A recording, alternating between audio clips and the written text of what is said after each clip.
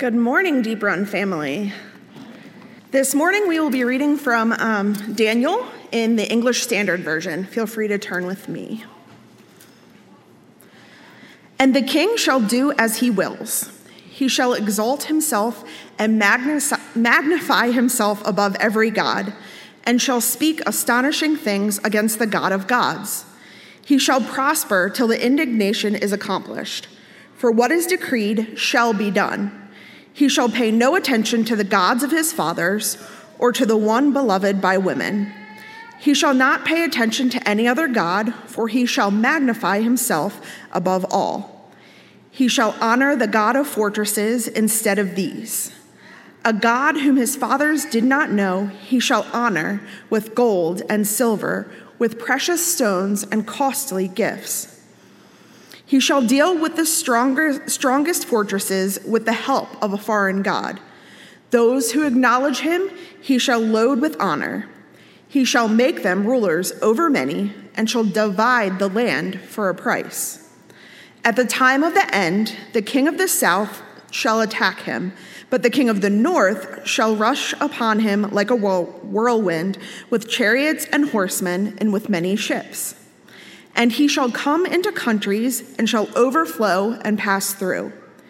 He shall come into the glorious land, and tens of thousands shall fall, but these shall be delivered out of his hand, Edom and Moab, and the main part of the Ammonites. He shall stretch out his hand against the countries, and the land of Egypt shall not escape. He shall become ruler of the treasures of gold and silver, and all the precious things of Egypt.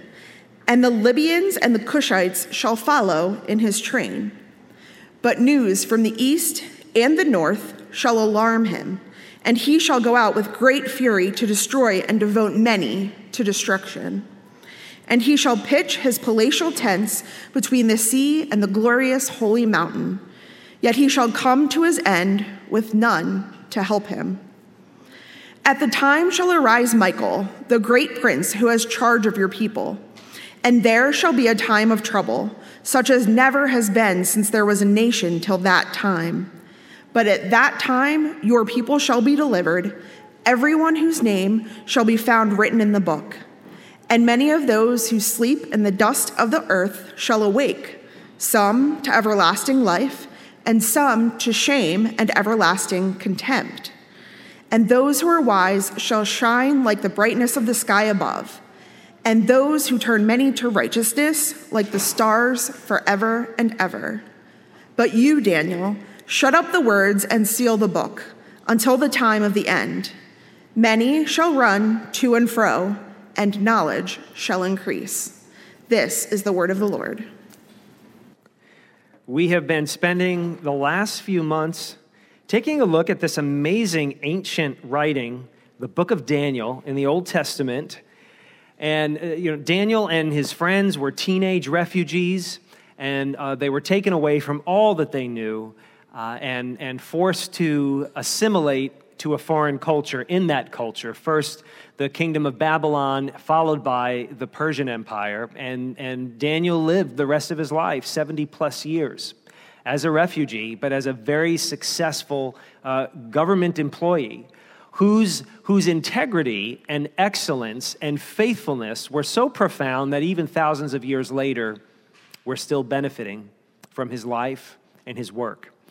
And we have seen through Daniel chapters 1 through 10, how Daniel and his friends were examples of how people of faith in the God of the Bible can flourish even in adversity, how they can flourish even in challenging settings where the society around them, the community around them, the worldview around them is not sympathetic to their faith, to their way of life following this God who makes claims on our lives because he's given himself to us, and now we give ourselves to him because of his grace. Daniel and his friends flourished in an environment that was very unsympathetic to what they believed and to the God they served. And that's why we're doing this this winter and spring. Now, we've read in the earlier chapters how Daniel's dreams, his amazing dreams and visions, predicted with marvelous accuracy events to take place later in the future. We've seen how Daniel chapters 1 through 10 revealed the rise and the fall of the Persian Empire, and then the Greek Empire, which would come centuries after Daniel, and then we even get hints in the 6th century BC book. We even get hints at the coming Roman Empire centuries later. This book written in the 6th century BC.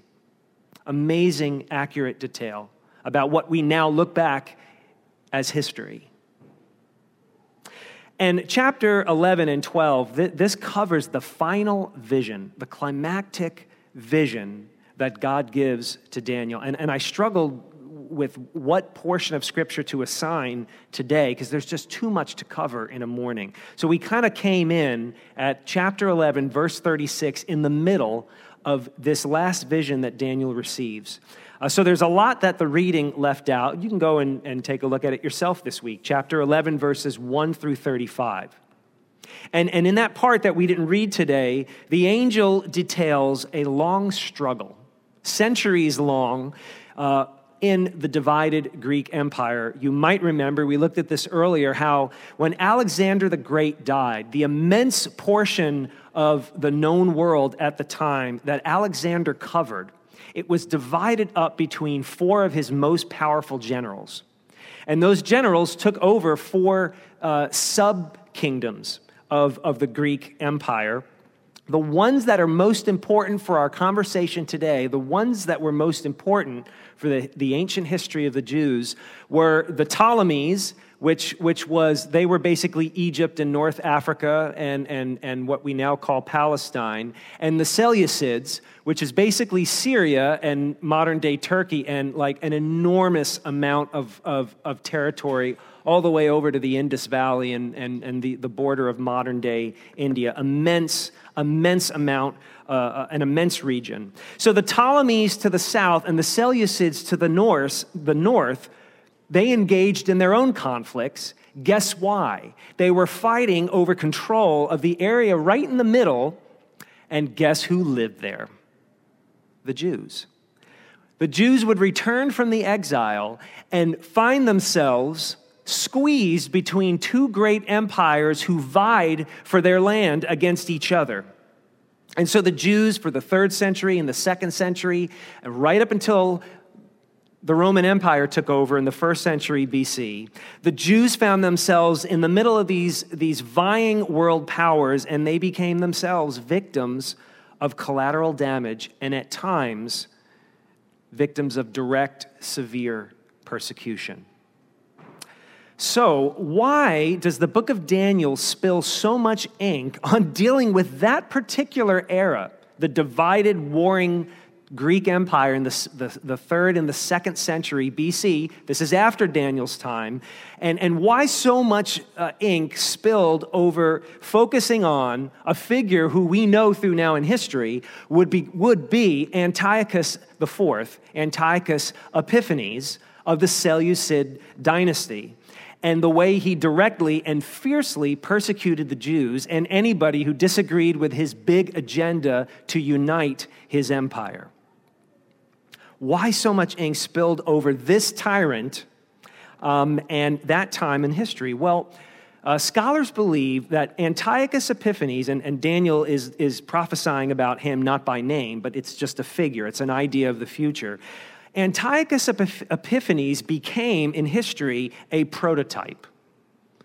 A type of suffering that the Jews would face for centuries, the type of tyrant that would oppose the people of God for centuries. And in some ways, still to this day, thousands of years later, Antiochus Epiphanes is like a prototype of what people who want to follow the God of the Bible suffer when their priorities, based on God's priorities, come into conflict with the agendas of the world and its leaders. And the New Testament picked up on this theme, this Antiochus-like prototype, and the New Testament calls it, in the words of the Apostle John, Antichrist.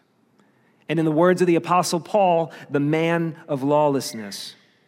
And what's so intriguing, and really, if you're a Christian, what is essential is how Daniel and his friends flourished with integrity, respectfully, and faithfully in an environment that became hostile to their way of living and to their belief system.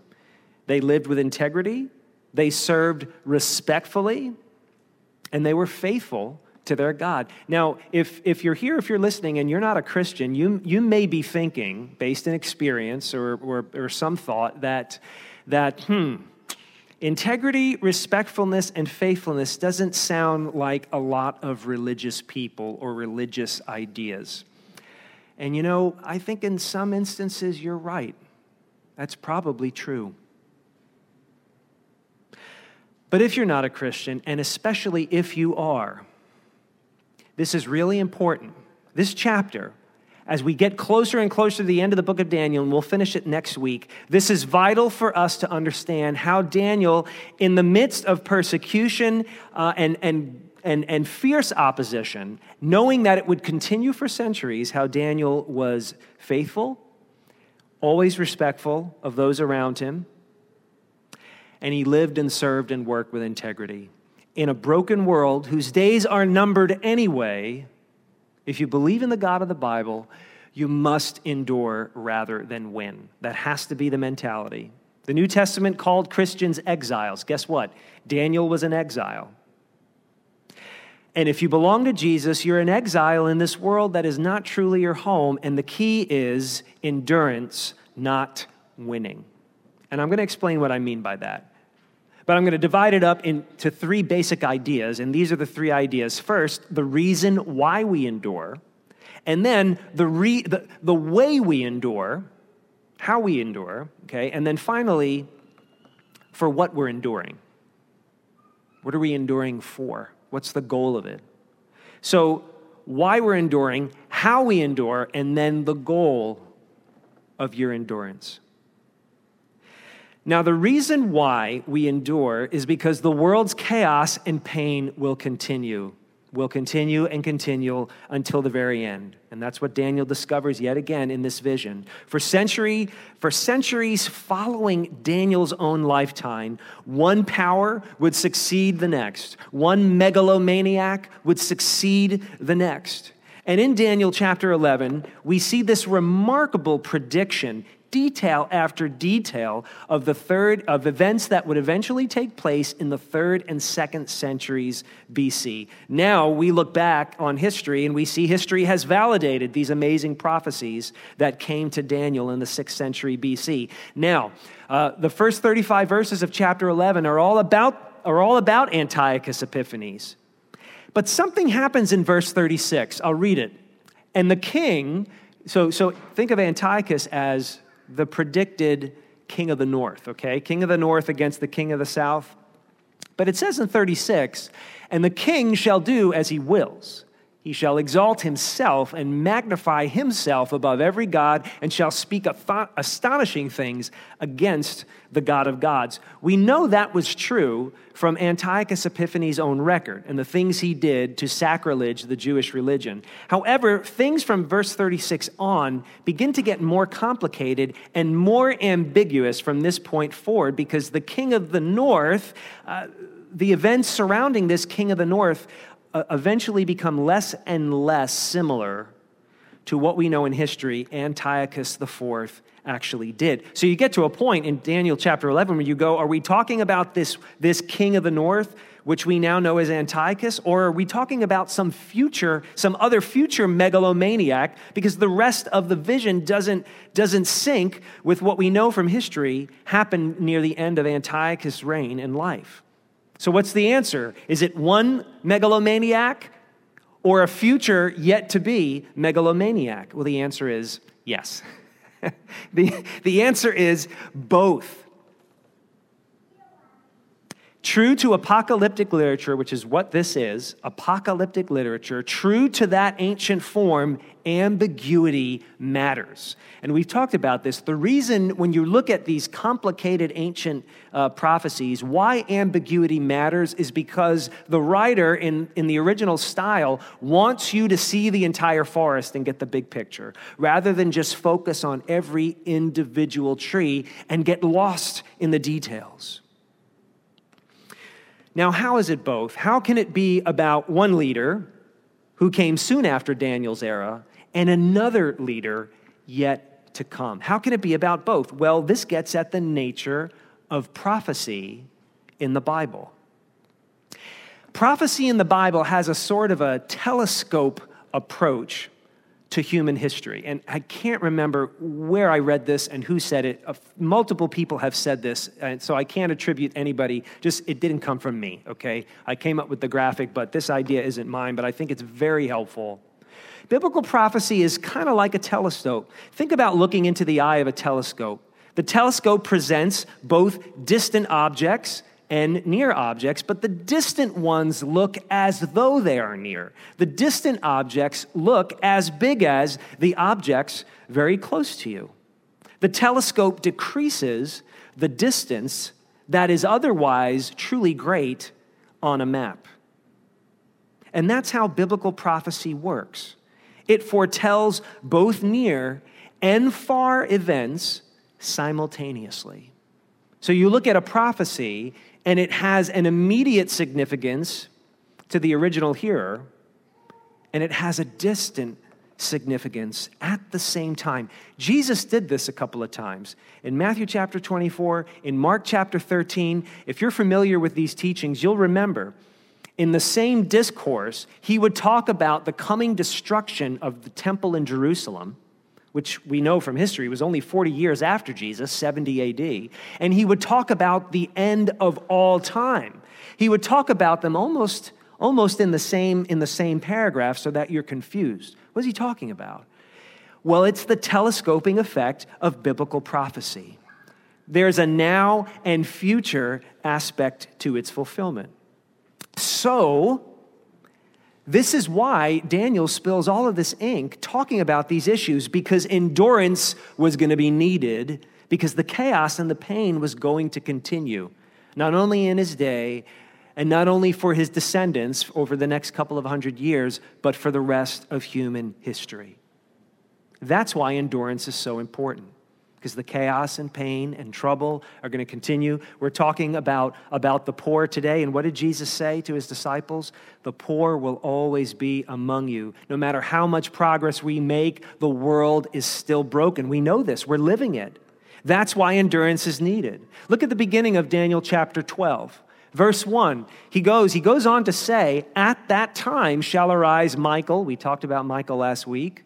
The great prince who has charge of your people, and there shall be a time of trouble such as never has been seen since there was a nation until that time. So now we're talking about the distant future, well past Daniel, well past the Greek and the Roman empires. And this concept is true of all history, right? There are going to be rulers and governments who become beast-like. Daniel's talked about this. There are going to be rulers and governments throughout human history who will become beast-like in order to not only seize their power, but keep their power and promote their agenda at the expense of the people. And we've seen this century after century, right? We've seen it in dictatorships, even to this day. We've seen it in dictatorships and totalitarian societies where what? The state is supreme, or the dictator is supreme. Now, before you think we're off the hook as Americans, we even see this in democracies and free market systems, where the corporation is ultimate, where the tycoon, the mogul, the self-made billionaire is supreme. In order to accomplish their agenda, does it at the expense of the people.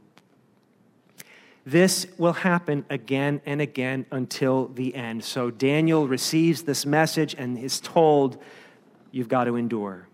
But the good news is, if you go back to chapter 11, Oh, I never showed you the visual, did I? I did. Okay, I must have reversed instead of gone forward. Sorry about that. Okay, but the good news is, verse 45, it says, "Yet he shall come to his end with no one to help him." And that's the good news. The final vision is that God wins in the end. Is that the kind of oppression and subjugation that we see again and again, it will eventually stop for good. That's the hope of the biblical story. So this final vision that Daniel receives, the greatest and maybe the most confusing, was both disturbing and encouraging to him. And I would say the same for us. It offers the same tension for us today as we live for Jesus as exiles in America. History will continue with troubles and wars and famines and plagues and persecutions until the very end. But in the end, God's adversaries and his chief adversary, as we discussed last week, will lose. That is a good thing. So what do you do with this disturbing and encouraging knowledge of the future? We do what Daniel did. We do what believers since Daniel's day have done for 2,500 years. We endure. We endure now. The way we endure, this is important, the way we endure is by staying on mission. And Elder Ed spoke about this a few weeks ago. We endure by staying on mission.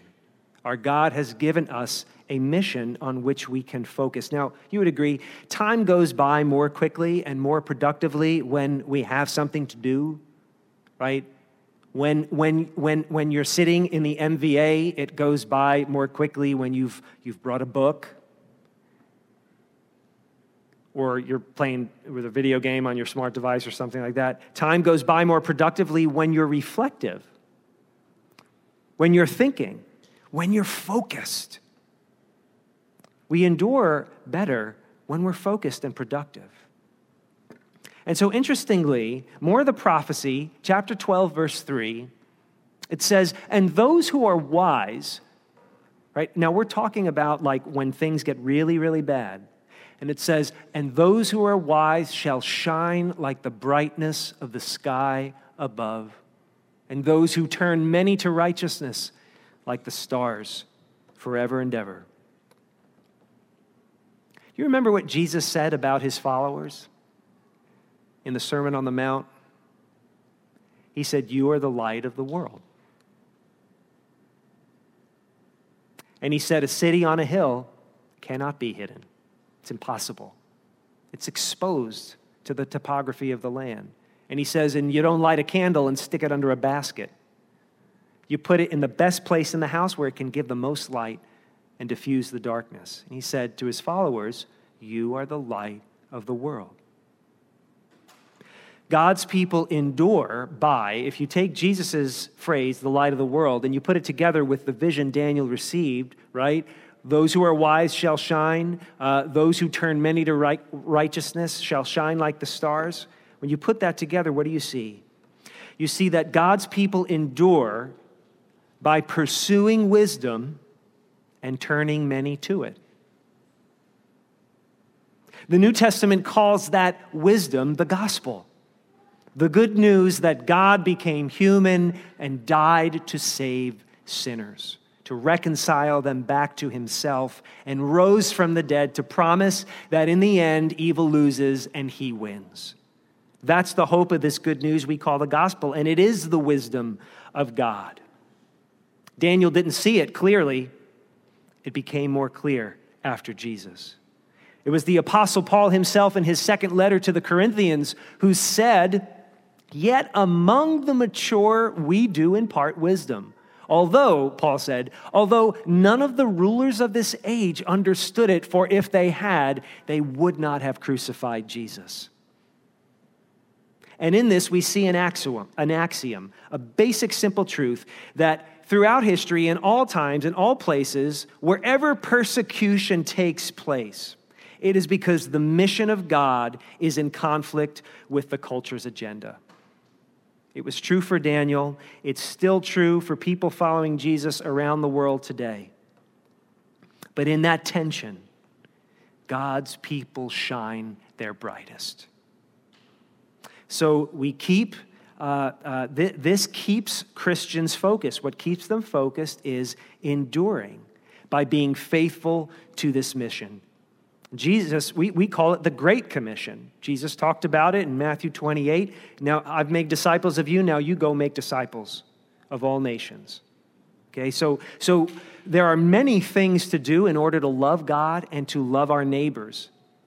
And they all flow out of this Great Commission to bring our lives under the lordship and blessing of Jesus Christ and to disciple others to see his truth and his grace, his hope. Bringing all our endeavors and all of our relationships under his authority and his saving wisdom. So the Christian, like Daniel, endures by putting more emphasis into being faithful rather than being successful. Put more emphasis into enduring instead of winning. And here's what I mean by winning. I don't mean pursuing excellence. I don't mean doing your best. This doesn't mean mediocrity and giving up and not caring. What I mean by endure instead of winning, I mean having it your own way. We have to think of enduring instead of think of how can we make things so that we can have it our own way and pursue our preferences in life and in the community. I really think what Christians need to do is move beyond the common fight or flight responses of how people deal with a society that disagrees with them. You've heard of fight or flight idea, right? When you're in a crisis, sometimes you fight or sometimes you flee. And frankly, if you're going to live with the kind of integrity and faithfulness and excellence by which Daniel lived, we got to get away from that fight or flight mentality in our relationships with our society and our community. Fight responses are the things you might be tempted to do to win against the culture by forcing your values on it. Think of that as a domination mentality. Or flight responses would look something like this. The things you do are that you're trying to hide from the culture by living separate from the community. Think of that as escapism. Domination and escapism are never the right approach. Neither approach accomplishes the Bible's mandate to be the light of the world. You can't be light to people that you're trying to dominate and coerce. And you can't be light to people that you've withdrawn from and escaped. So the question I want to ask you, if you're following this God of the Bible, is, are you too worried about winning now? Are you too much worried about your side in a contentious cultural time as in which we live? Are you worried about your side winning, your political party winning, your agenda, your ideology, your culture or people group? Are you worried about winning? Daniel's and his friends lost all of that. You realize that? They lost their city, their culture, their friends, their families, their politics, their language. They lost everything. They had none of that. And yet, they did not lose their God.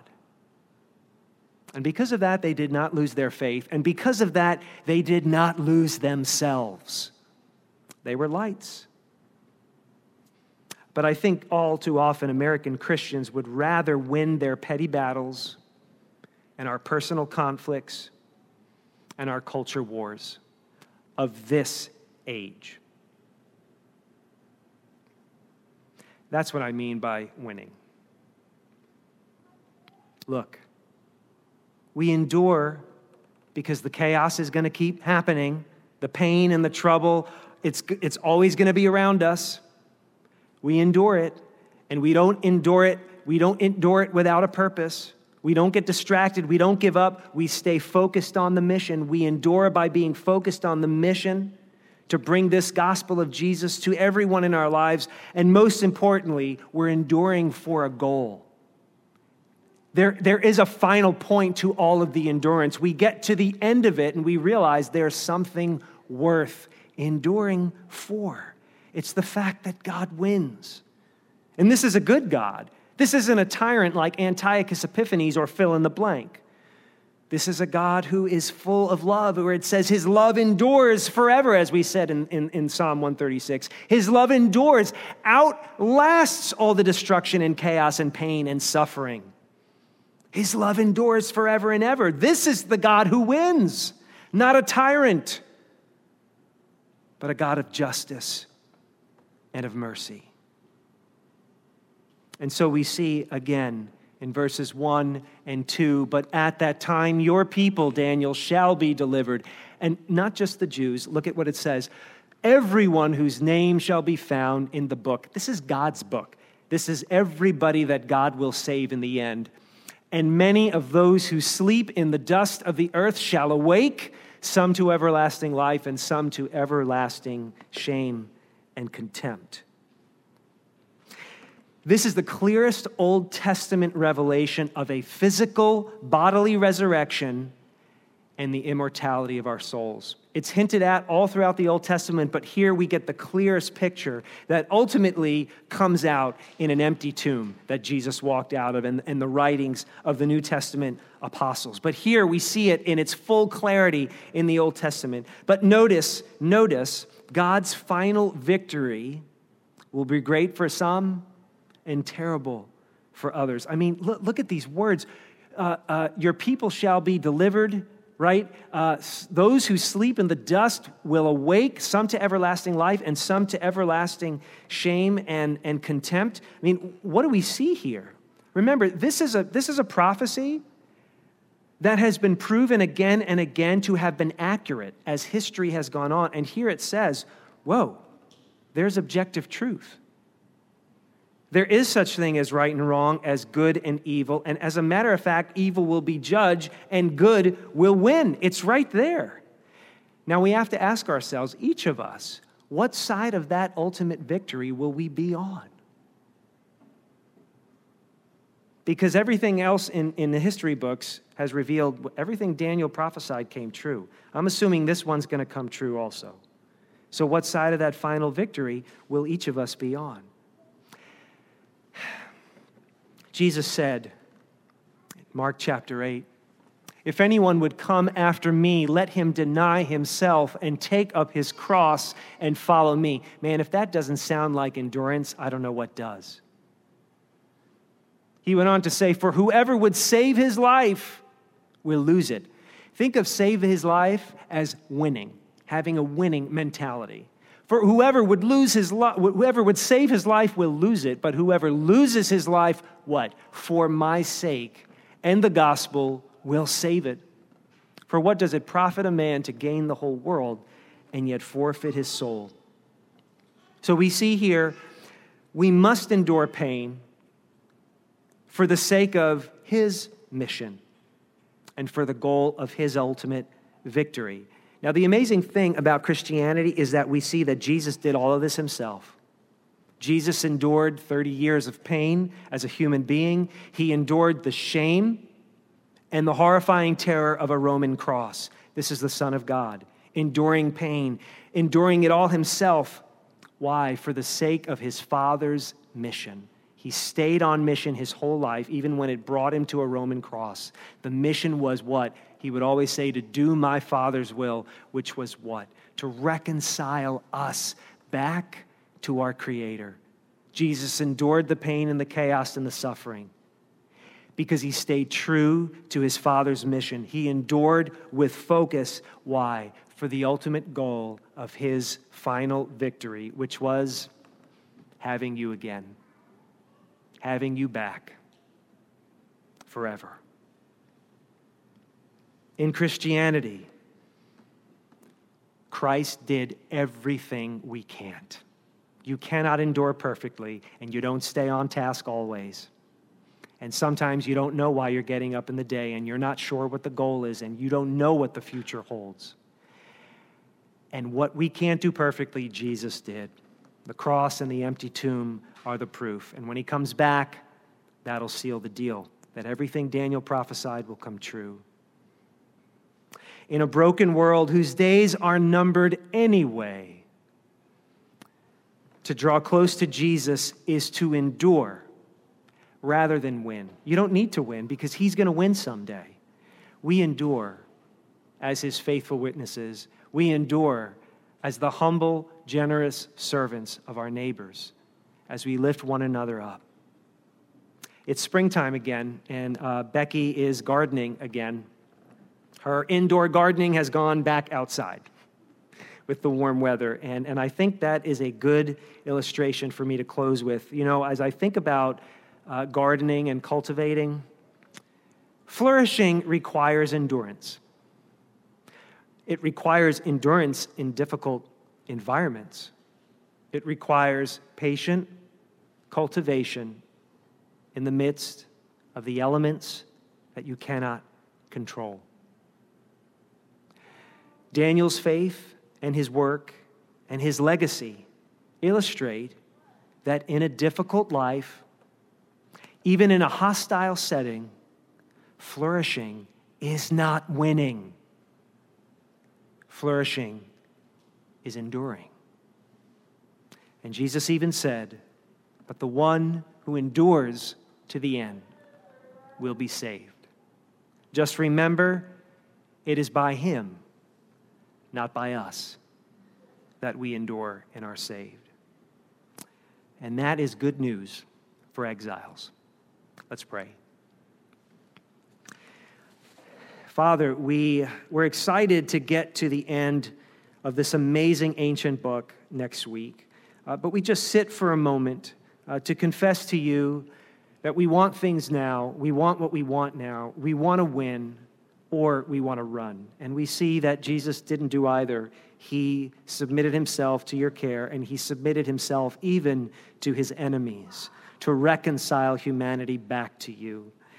May Jesus, not Daniel, but may Jesus ultimately be our model and our prototype, one who loved you and died for his enemies and is coming back to make all things new.